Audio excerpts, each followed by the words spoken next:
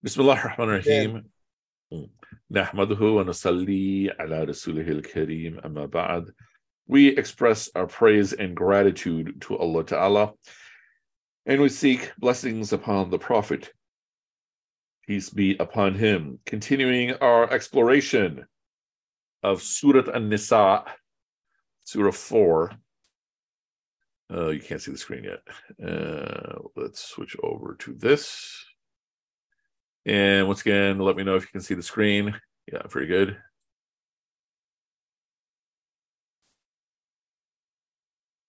And so we were speaking about these two ayahs that themselves are about people who are committing fahisha, which we would often translate as lewdness. More often, fahisha would be a sin committed by two or more people together. Yeah. So fahisha is often translated as lewdness, as immorality, as indecency. But think of it as collective immoral conduct. Okay. And where we left off was the question of repentance. So if they repent and mend their ways, leave them alone.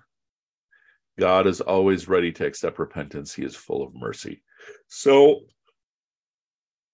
one opinion is that these ayahs have been abrogated by the ayahs in Surah An-Nur, specifically about zina, but not abrogated about other, perhaps, sins that people might be committing together of a lewdness nature. And so zina, we're talking about zina like all the way. So how do you figure out if someone's being honest in their repentance? Because what if I just say, I'm so sorry, I swear by Allah, Ya Allah, please forgive me, I will never do it again. And then we just let them free? Sadia. through the changes in their actions. That's basically it. Do they change their actions? So part of this is so they repent and reform, and then they turn away. Then it is fair to assume that the repentance is somewhat sincere at a social level. And what I mean by this is repentance with God is different than repentance with the people. And let me explain what I mean here. So first and foremost, let's see, y'all can see my OneNote. Yeah, okay. So repentance, which equals tauba. What does tauba actually mean? What does repentance mean? It means to turn. So tauba is essentially saying, I oriented myself the wrong way, and I'm orienting myself back to Allah. Okay. So it's basically reorienting after turning away. So you're basically just turning back, which then means that if I turn away from Allah, yeah, exactly, Joel, turn back. If I turn away from Allah, it is as though Allah turns away from me. If I turn back to Allah, it is as though Allah turns back to me. Okay. So with Allah,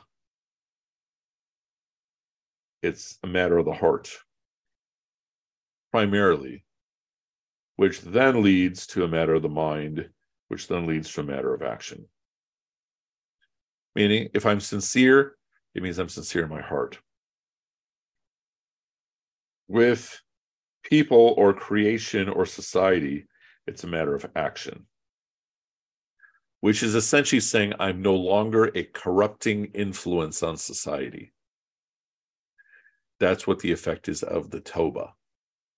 So, and then I think we already know this, but just to get everybody on the same page, the test of sincerity. How do I know if I'm being sincere There's a 3+1 part test. Number one, do I regard the action as wrong? Okay. Number two, anybody remember the other questions? Okay.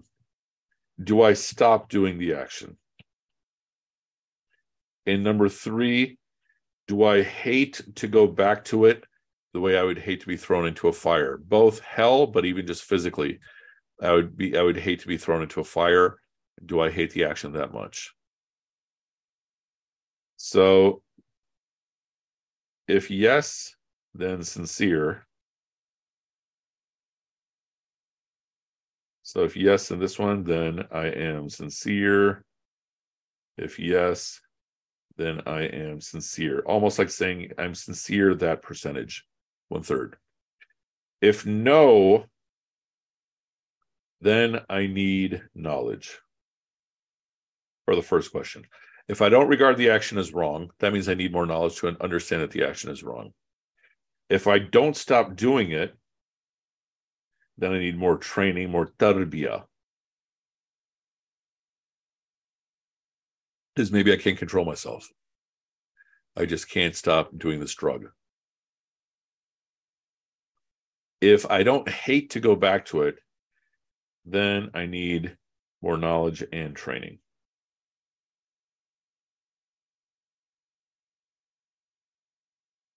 So what if I do an action and I can't say yes to all the questions? Should I ask for forgiveness?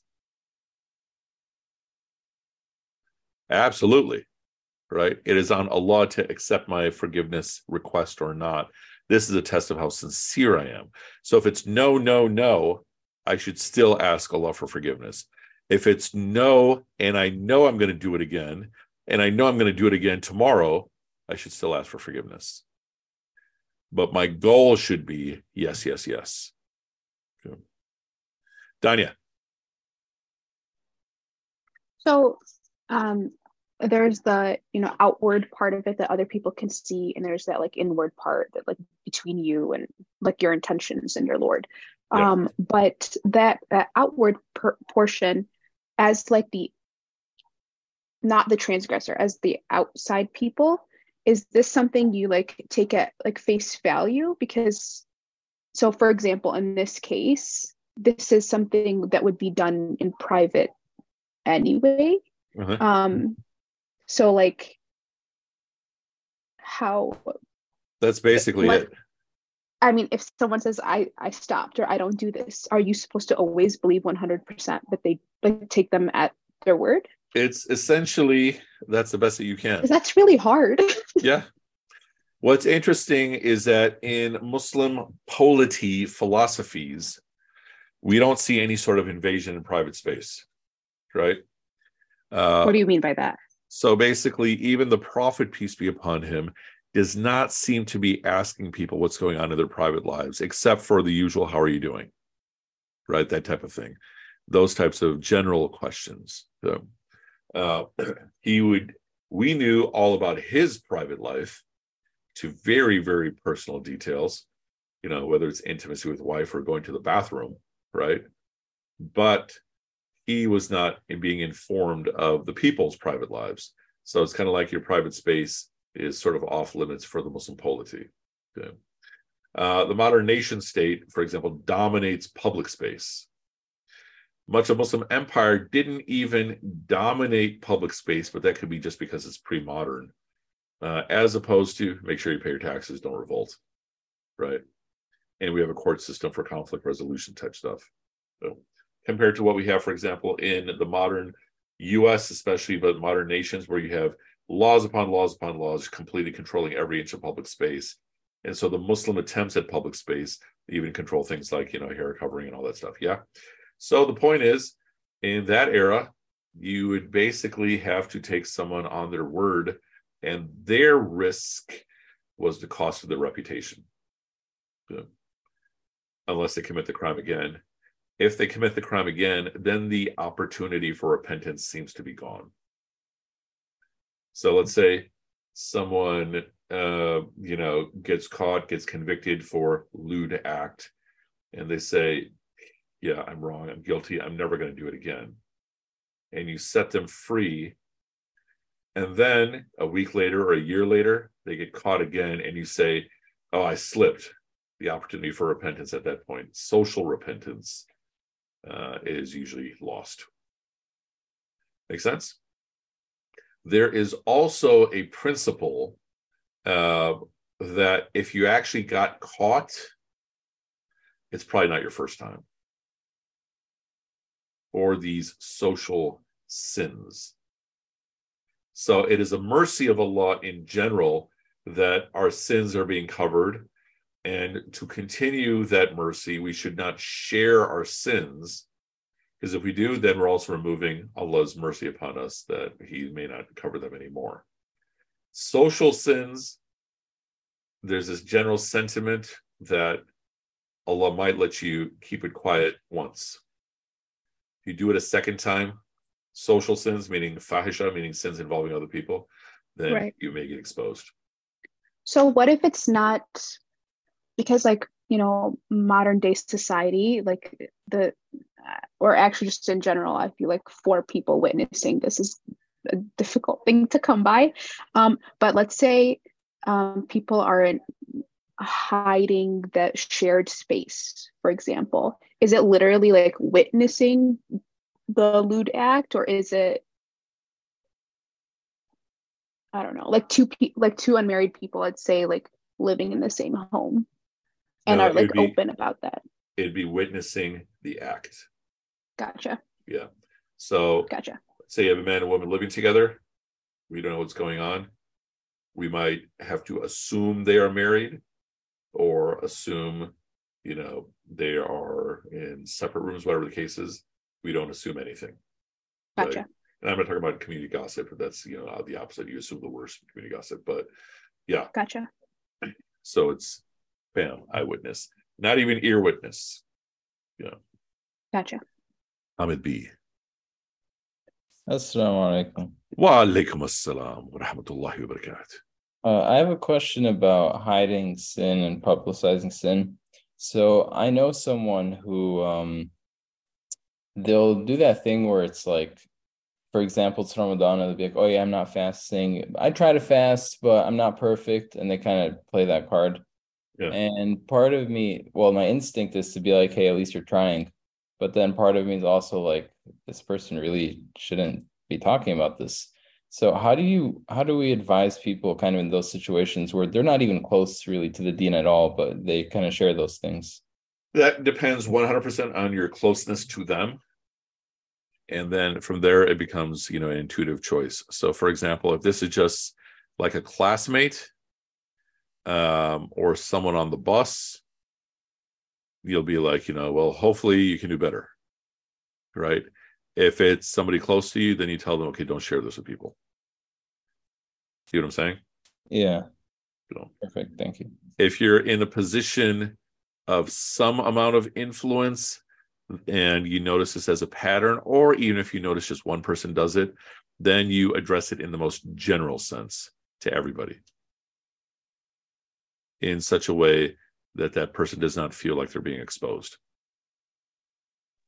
So let's say, some hypothetical person, we'll call him, I don't know, Hamid, says to me, I'm just not going to fast, but says it to me not in the capacity of student teacher, but says it to me in the capacity of just casual conversation. At a later point in class, I'll say, yeah, I've been hearing from people that they're advertising the fact that they're not fasting. They should, not speaking of anybody in particular, not speaking about you or anyone in particular, you should hide the fact that you're not fasting. So you do something like that. The key is you also don't want to take away the dignity of the person. And by exposing them, you're taking away their dignity. That makes sense. Thank you. Inshallah. I'm making dua for your friend Hamid, by the way. I appreciate it. Inshallah, Hamid will be fasting more than all of us. Even more than you, Hamid. Yeah. I mean. See, that was a good move. Shayla. Salam. Can you hear me okay? It's kind of windy here. Okay. So far, so good. So I don't know how comfortable I am with this, like hiding of things. Like, I don't know that secrecy really leads to good. One, because, I mean, you're lying, basically, right? So you're lying. And then two, you're also kind of making other people potentially feel bad about the fact, like if they are not fasting, for instance, like if you're not fasting yourself, but other people think that you are, and they're not able to fast themselves, they're going to think, oh, everybody around me is fasting and I'm such a bad Muslim, right? So like you're creating this superhuman portrayal of humans, and we're not. Like, I think that admitting Brene, what's her name? Brene somebody. Brown? I don't remember her name. Yeah. Anyway, Brene she Brown. talks about Brene Brown. Yeah, Brene Brown. She talks about vulnerability and how like it's important to share our vulnerabilities because that's what makes us human. And so I'm just not really comfortable. I mean, it's not like, you know, like if I'm on my menstrual cycle or something, I'm not going to go like, you know, advertising that, right? But on the other hand, if somebody asks, like, I'm not going to lie or I'm not going to try to hide the fact. Yeah, so I'm not really comfortable whether it's like, you know, a major sin, you know, and not being honest about that, because in order to be honest with ourselves, I think we also have to be honest with other people. And so I don't know, I just see that it leads to so much. Like I think about like in Iran, how there's so much like prostitution that's like not talked about, you know, because the government doesn't want people to know, or like homosexuality that the government doesn't want people to know about. And so it's like underground. And I don't think that's healthy. I mean, I don't think it's healthy to necessarily have it be like rampant either, but I think talking about it can lead to resolution and figuring out ways to improve. Totally. What are all your thoughts on this? Sabrine? I think talking about it could also lead to acceptance and it becoming a norm. Okay. So, all right. Therefore, isn't that why we're told to hide people's sins, their flaws? Okay. Adnan, what do you think? Sorry, I had to unmute. Assalamualaikum. I think there's a difference between vulnerability and hiding your sin. Okay. And like lying. So I don't know if I would equate the two. Like if I, for example, have a shortcoming or a mishap, like not advertising it isn't the same as like not being vulnerable, or like, you know, it's one thing to go to someone and ask for help or say, hey, I'm dealing with this, or like whatever it may be, right? Whatever capacity or relationships you may have. But I think it's something different to like publicize a sin or whatever the sin may be. Like, for example, let's say drinking alcohol. Like if you were to struggle with like drinking,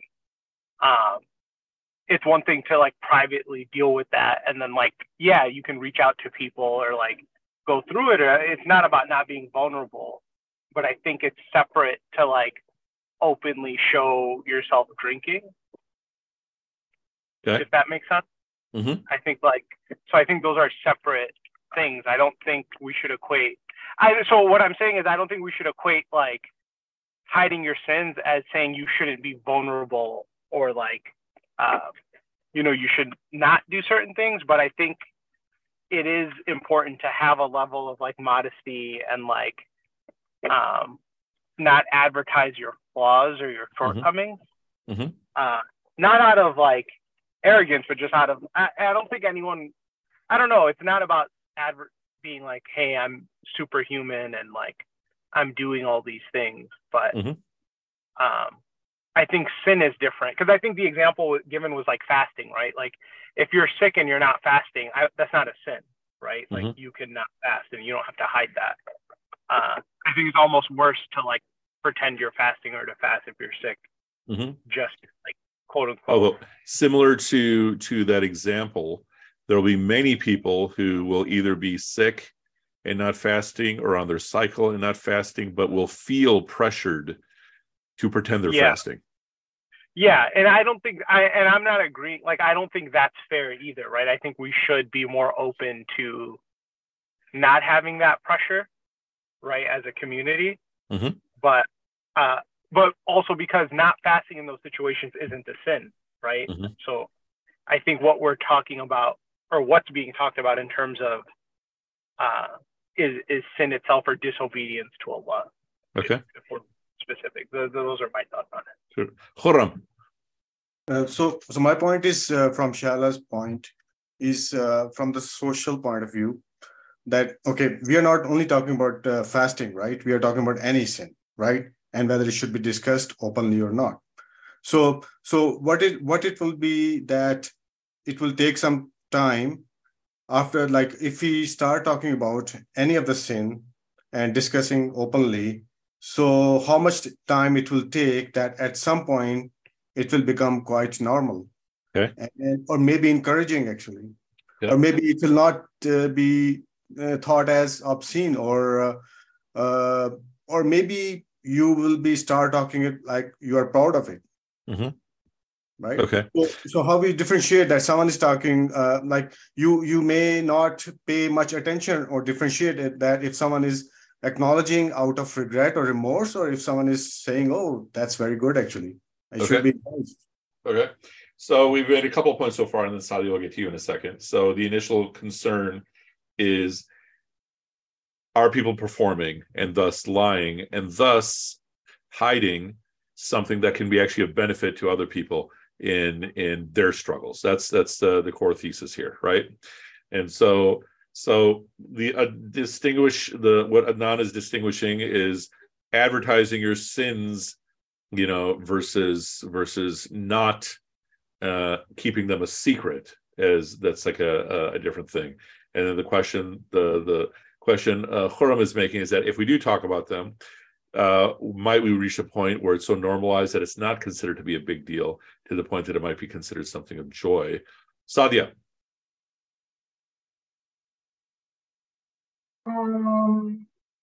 Yeah. So I think there has to be kind of like a judgment call, because when you see that if a sin is getting bigger and bigger in the society, that's when you really start to talk about it. But if you see that it's not really, it's not large enough to affect the whole community, the whole society, you try to stay silent on that, and take other measures to make it right. So the idea is not that you just keep hiding it, whatever the cost. So I think that what the cost is going to be eventually, the society has to make a judgment call on that. And yes, once we start talking about these things, people start to get desensitized, and we see more and more a lot of the degradation happening in the subcontinent. That's where I come from, because of for both reasons, actually. Both because they have been hidden for so long, but at the same time, because they haven't been talked about. So it just, in both ways, it just keeps going up and up. So I think you have to kind of make a judgment call on that. And I completely agree with Adnan that, keeping your vulnerabilities to yourself is kind of different from hiding a sin, because your intention also matters. And hiding something is not the same as lying. Lying is telling something wrong, and hiding is just not telling it. So you're making a choice that's that works for you in that time. So I don't think both are the same. Okay. Hamid, and then Zishan, and then Sheila. So I think there are obviously a lot of different arguments on both sides of, is it beneficial for society to talk about our sins? Is it more beneficial not to? And I think we can say as Muslims that the net positive is not to discuss our sins. And the reason I can say that is because our religion teaches us not to. So despite the fact, it's kind of like, it's haram to drink wine, for example. But then, this study says that wine is beneficial. And perhaps there might be one or two quote unquote benefits.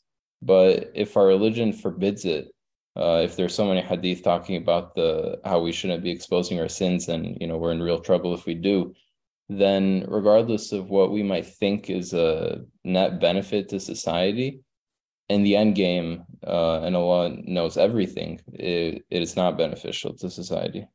Okay. Zishan. I think I'm going to apply the example that you gave to Hamid before. And if it's someone and then it may be worth being vulnerable in discussion. Mm-hmm. I think when you elevate it towards a policy, like you're a policy maker, then it becomes a problem about like how do you even quantify or get this information? Because like sitting in America, you could almost like generically say like no one's following all these like Islam and so forth. Like you can have this perception. So I think it gets much more trickier to have like more like, okay, let's talk about it. Does it impact society? Is everyone doing it? Because you can't put a pulse on it until you're doing like surveys or finding information out. You will never find that information out. And that has a big implication at a policy level for like places like Iran, Pakistan, India, and so forth. So I would say talk about it in your circles, but as you go towards the polity and the policy and societal level, I don't think that you should like consider this like having without information on this thing. Talking more about it can influence people to think that everyone does it, and then people are more zealous about this. But I do think there are smaller groups and community centers and mosques and things are where you should talk about it. That's generally agree. Okay. Shelley, do you want to go, or do you want Ahant to speak next? Yeah, sure. No, I think that's a good point. Like, I think we need to have accurate measures. Like, I mean, from a scientific perspective, like if you want to have an intervention, right? If you want to make some improvement on it, you have to gather data. And the only way that you're going to gather data is to, talk about it in not a gossiping or a boastful way, but like actually, measure it and be on. But it requires honesty, to get good data. So, yeah, I don't know. I mean, I kind of see people's points that, I absolutely agree that, it shouldn't be done if you're going to be talking about a sin. It shouldn't be done in a boastful way at all. But more like, this is something that I recognize and I'm really struggling with, like to a friend or whatever. And I'm trying to work on this or something. That's how you make progress is by being honest about it. But like, yeah, okay, I won't keep talking. Feel free. Assalamu alaikum. Wa alaikum assalam. I joined in here a little late, but I had, I guess, two reflections, or I guess the first one is the question from the perspective of the heart. Do you think, flaunting our sins or at least exposing our sins in public may have a negative effect on the hearts of others? Yeah, that's one of the reasons why our tradition like values like suhba, then companionship, and like who your friends are, and who you strive in the deen with, like together. Do you think that is one of the goals of why our religion, it doesn't promote this, because of the net like negative effect, not only on yourself but on the ones around you if they were to hear about your sins? So I would say that number one, there's a fundamental difference between me saying, hey everybody, I'm not fasting, what do you got to say, versus I'm really struggling with fasting and I couldn't even do it fast today, right? And what is the fundamental difference? In the second scenario, I'm still speaking of fasting as something I have to do, and my not doing it, I'm speaking of it in some sort of sorrow, difficulty, remorse, vulnerability, right? And so those are two fundamentally different things. And then to answer your question, does it affect the heart? A way to think about it is that there's nothing that is value neutral. everything that is the heart is taking in is affecting the heart. Some things obviously more, some things obviously less.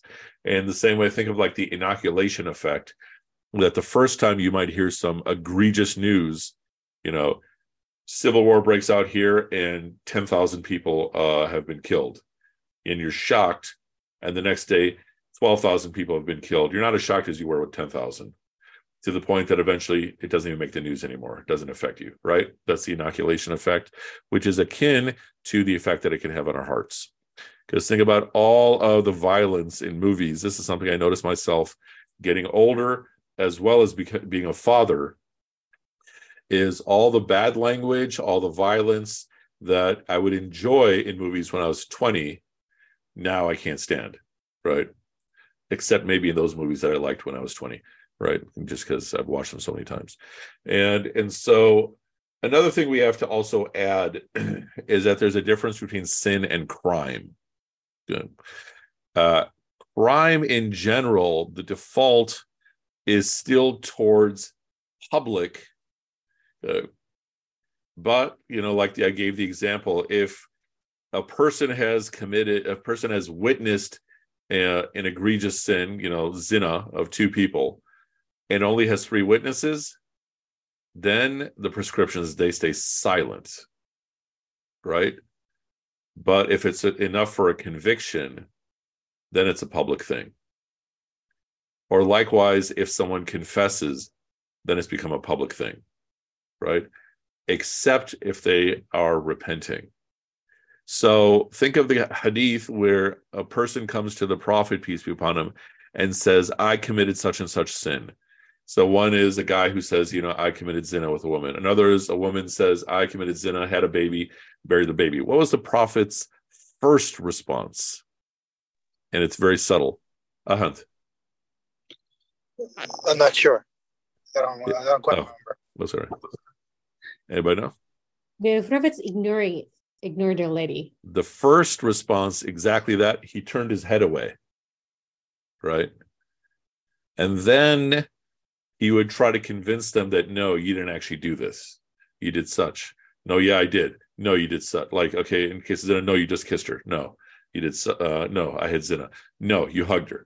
And then the Prophet is almost trying to talk them out of the fact that they've committed the sin. And then when it is accepted and it's a matter of punishment, then the punishment would happen.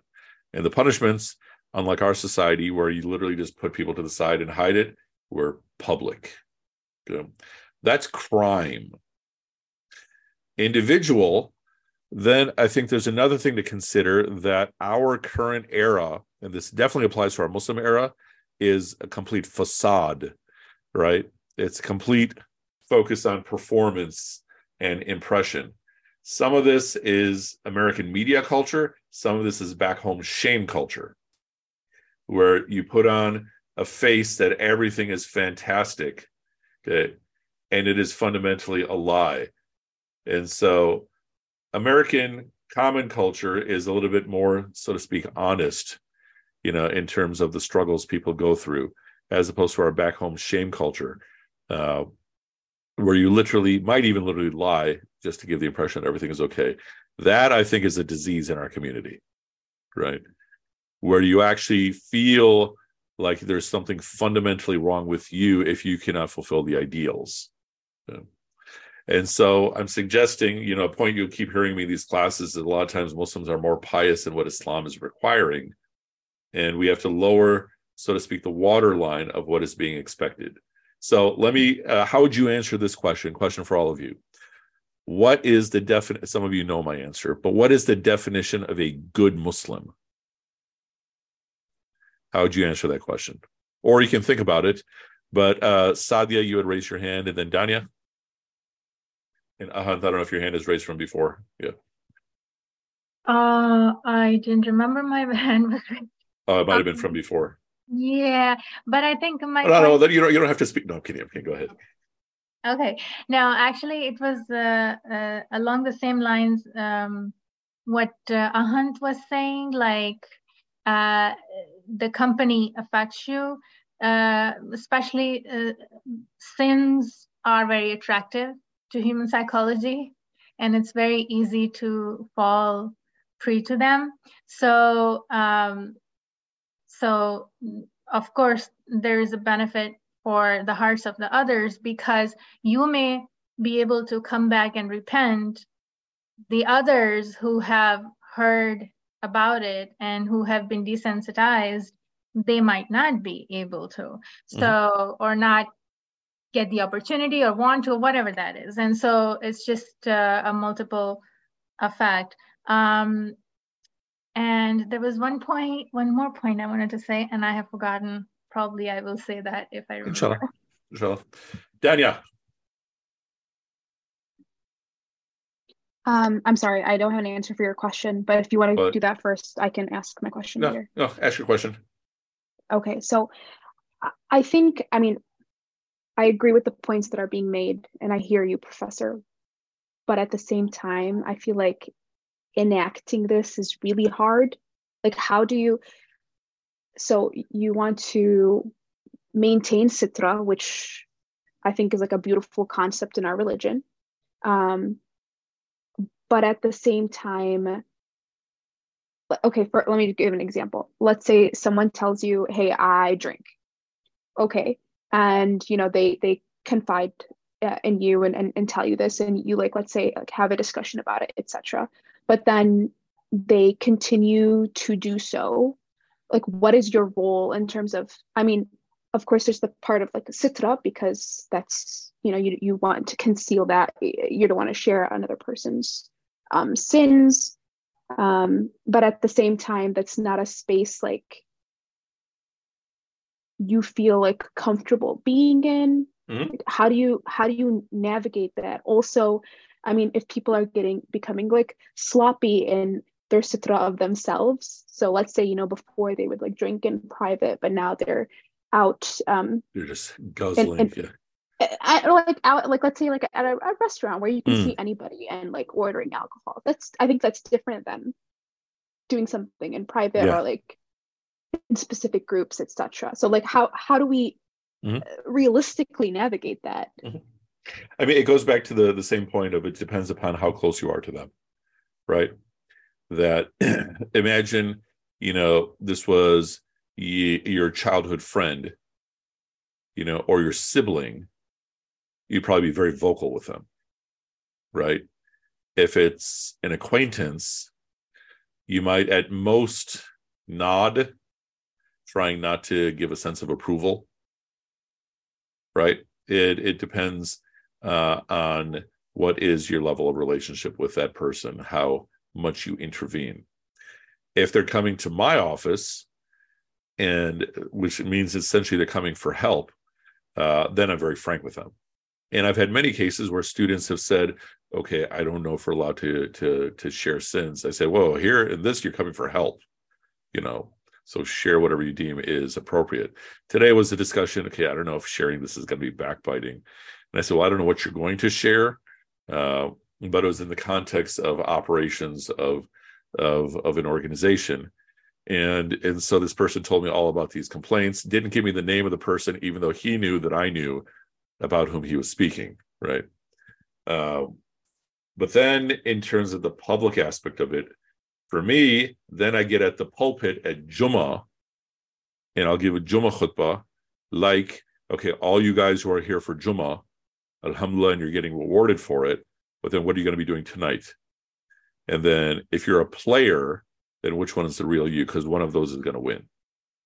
And then you see all these frowns and looks of shock in the people in the crowd, some of whom knew I was speaking about them, some of whom were afraid I was speaking about them. And so my role is that I have to address these things in the appropriate context, but that it's a khutbah, it's a public scenario, right? And you know, maybe I'm too loud on the things that I'll talk about. Like when people ask me to give talks at their masjid about what's going on in student life, I gave a talk in a local masjid on, you know, what's happening in college student life, and the first thing I asked them is, all right, what level of heat do you want the talk? 0, which is where you've already heard everything I'm going to say and you all agree with it and you go home. 10 is just the mere mention of such things makes you uncomfortable what to think of a full discussion. 5 is somewhere in between. So all these parents are like 5, and then this 12-year-old goes 10, right? And it was a 10. And so we talked about very, very serious things, very, very openly, that are common issues that have to be addressed. And it was basically everything under the sun. But yeah. Khurram. So from there are 2 points. From Dania's point that discussing the things, right? And we discussed that like there are very few things in Islam which are haram, like alcohol or zina and a couple of other things which are not mentionable, or maybe. So like these things are, again, what if we are keep assuming that someone is talking to you actually? What if they're not talking to you? What if they're talking to someone who is perfectly fine with that, right? We don't know. And that's one point. The second, I don't understand that point. What does that mean? So it means like, what if they are talking to someone who is perfectly fine with that? So let's say Zishan is having a conversation with Khurram, and Zishan's a hitman, and Khurram's like, "Oh man, how many people did you kill today?" And are you speaking of just that, or let's say innocent little Hamid is sitting next to them and he's hearing all this? Are you speaking of that scenario, like a third person, or are you just speaking of 2 people talking to each other? 2 people, like means let's talk about alcohol, right? Okay. Means if someone doesn't come, like my friend doesn't tell me because he knows that he doesn't like that. But for example, what if he tells someone else, which is fine with that? Okay, alcohol is fine, means there are these benefits and this and that, this and that. So it means again, in that case, it is still, so that's what I'm trying to compare actually, right? Because we keep talking here that someone might be telling you, but it is not necessary that someone might be telling you. It might be telling to someone else who might be perfectly fine with that. So that. Still not sure if I'm understanding the point, but okay, why don't you continue to make the other points and maybe it'll make sense to me. Yeah. Well, the other point is the answer of your question actually. Okay, so let me see if I'm understanding your first point, which is basically that the question that's being raised is, what if someone shares their sin with me? Yeah. And you're saying, well, what if 2 people are sharing sins with each other, and they don't care? So that wouldn't have anything to do with me. Yeah. But that would still be contributing to corruption of the society. Yeah, exactly. Okay, got it. And then what is your answer to my question? What is a good Muslim? Well, actually, it is, I was just reading the ayah that Allah Ta'ala says that it's ayah in Surah 16, Nahl, that do not crave the fleeting pleasures that we have given to some of you, nor grieve for them. And be gracious to believers. Okay. So yeah, that came to my mind. Okay. I think that's a good answer. My answer is still different. Anyone else? What is the answer to the question? What is a good Muslim? What is the mark of a good Muslim? If I may. Yes, you may.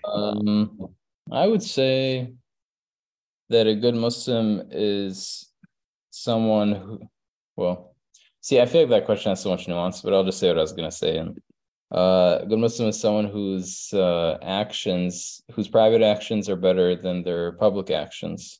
Okay. Nice. Another good answer, different than my answer. Jewel has a very good answer, different than my answer. Rossi. My answer will be someone who submit to Allah. Okay. And I just came home from work, so we're now on one Zoom account. But I guess if we want to refer back to the hadith of the Prophet ﷺ when he said, just believe in the kalima and have upright character. Okay. Good definition. Different than mine. Yeah, I mean, it's hard to gauge how specific you want to get with this, right? I mean, hello.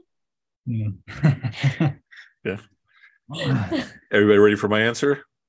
Yes. A good Muslim is a Muslim who is trying to be a better Muslim. So it could be person number one is praying 5 and they're trying to improve. It could be that person number 2 is praying 0 and they're trying to improve. Gabriel. But you said like a mark of a good Muslim. You contextualize good Muslim versus Muslim. Sure. Yeah. I didn't say what is a Muslim is someone who believes in Shahada. And I'm saying a good Muslim is one who is trying to be a better Muslim. Oh yeah, listen to praise the Lord. I don't even know whose sounds those are. I can't see who's unmuted. Who's like unmuted? Like all of you are muted right now. Okay. In any case, if we go with that answer, Assalamu alaikum. If we go with that answer, then by definition, it is not related to what they're accomplishing. It's more related to what are they working towards. Good. Sadia, raise your hand. Yeah, I was just saying that what you are saying is actually very consistent with the subjectivity of the Quran and the. Oh yeah, bring in these terms. Nice. So I completely resonated with that. Fits perfect. Alhamdulillah. Any other thoughts, questions, reflections? I still haven't given you the 4th part of the test of sincerity. Somebody speak. Question on that's me. Hamid. Question on your definition. Let's say someone is a Muslim. Okay. And can we give that person a name? How about either Hamid or Omar? You want to call him Omar? That's better than Hamid. Okay. And in this case, this Muslim is a serial killer. Okay. They don't pray, they don't fast, they don't give zakat, they don't do anything. Go ahead, law student. Please continue. Yeah. And they kill like, I don't know, let's say they kill one person a month. And so now they want to kill one person every 2 months. Yeah, this is where you're going to go? Yeah. So now they want to, like, you know what? For the month of Ramadan, I'm not going to kill anyone. Okay. Would you say that person is a good Muslim? I would say that person is a good Muslim. Yeah. I would not say that person is going to paradise, but Allah knows best. But yeah, in his universe, yeah. So really, it's that sincere intention to get closer to Allah that would define a good Muslim. Yes. But obviously the example is kind of absurd, but it's to make the point. I mean, you can change the example to be less absurd. But, So someone who drinks every day and is trying to be a good Muslim, so they're cutting down the drinking. Yeah. But if I do come across a person who is committing murder on a regular basis and is trying to be a better Muslim by committing less murder, won't I say, yeah, keep at it? Keep at what? Trying to commit less murders? Yeah. I would hope you turn them in. Well, I mean, the assumption is that the conversation is, between a screen, like a plexiglass screen, and they're dressed in like an orange suit. Yeah. Rasi and then Sadia. Assalamu alaikum. Wa alaikum assalam. Is your definition derived from the Prophet ﷺ being, like rahmatul lil alameen, in terms of, the mercy and the compassion and the open like heartedness he had to show to bring the deen to people, whereas I guess what I'm trying to say is, as long as the arrow is pointed in one direction, and you had references, in that person's universe, he is the good Muslim. And do you have to take it at a case by case situation in like terms of your definition, right? I mean, because that's what be case by be case, merciful is. Yeah. Meaning because, and I'm emphasizing the fact that they're trying to be a better Muslim. So there's some action involved there, right? Some change of behavior. Yeah. And this brings us back to our point of repentance, that repentance is illustrated by change of behavior. Yeah? Yes. Yeah, inshallah. Sadia. So how about a person who doesn't pray but religiously fasts and doesn't pray while fasting except Jummah. And fast is a very personal ibadah where nobody's going to know if you are fasting. So we cannot really say, oh, it's because of the social pressure they're doing it. They're not even around a lot of Muslims, let's say. Then what do you say about that type of a person? Like, it's the same thing. If they're aspiring to be a better Muslim. But I don't know about the intent. We don't know about the intent, but we see that happening every year. Same thing every year. So when I'm speaking of someone being a good Muslim, being someone who's trying to be a good Muslim, that becomes a self-assessment, not an assessment someone else can do. So for none of you can I see your intentions. Maybe I can see some changes in behavior, but holistically, no. Likewise for me, but I can see, all right, am I complacent? Am I satisfied with where I am? And I'm fulfilling all 5 prayers, all fasts. I've done Hajj, I do Zakat every year. Only I can truly be honest with myself. Am I trying to be better? See what I'm saying? Right. So it's a self-assessment.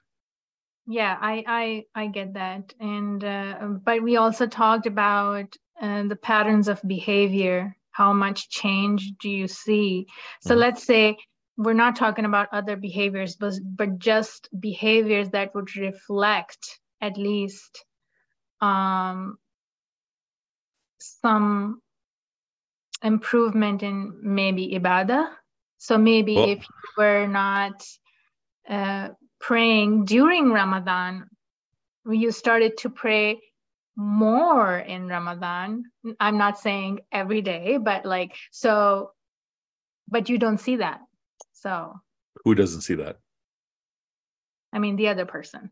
Yeah, I mean, if we're speaking in my context as the teacher of a student, then it would be, assuming an open conversation, then evaluating where they're improving, where they're not. If it's 2 people, friends or something, yeah, you're not going to see these things, except for what is being shared. And so I would not be able to evaluate as a friend if, let's say, hypothetically, we'll call somebody kibriya, if they're actually, improving. If it's teacher-student relationship and hypothetical kibriya is saying, okay, I'm doing this and that, I'm fasting this many times, I'm praying this many times, my concentration, so forth and so on, then I say, okay, for next month, work on this improvement. And then he does it, then he's aspiring to be better. So then I would add to that definition maybe that a good Muslim is someone who's trying to be a better Muslim and try to not assume the actions or intents of other Muslims, of other people. I wouldn't even include that. I think because we can do so much harm to our own hearts as well. Yeah, but that's if we are assuming these things. So yeah, but that applies to every single deed. Yeah. So do you think that would be included in that? Oh yeah, nope. I guess. Nope, I would include that. No. In the same way that I could be judging someone's intentions, I could also be, committing some haram or some makruh and have no intention of changing it. So the point is taken, but in terms of my very, very simple definition, what is a good Muslim? It's one who's aspiring to be a better Muslim, which includes everything in the whole universe that's involved there. So one who judges would then be someone who is seeking to judge less. Right. Make sense? Yes, definitely. Thank you. All righty. Any of the last questions, thoughts, reflections? So we're going at pretty much consistent speed, maybe an ayah a day. Yesterday we did like 2 or 3 ayahs. No, I think we did 4. Today we did, 1/3 of an ayah. Kibriya. Could you give me like a minute after the class? Sure, probably a minute. No confessions. Yeah, inshallah. Anyone else? Any other questions, thoughts, reflections about anything? Okay, we'll finish up the point on repentance, inshallah, and then things get even more juicy. All righty. Subhanakallahumma wa bihamdika nashhadu an la ilaha illa anta nastaghfiruka wa natubu ilayk. May Allah Ta'ala reward you all, inshallah, and we'll see you, inshallah, tomorrow. Wassalamu alaikum wa rahmatullahi wa barakatuh. What? Oh man, I missed the ayah. Which ayah? The Hold on. How do I stop the recording? Record.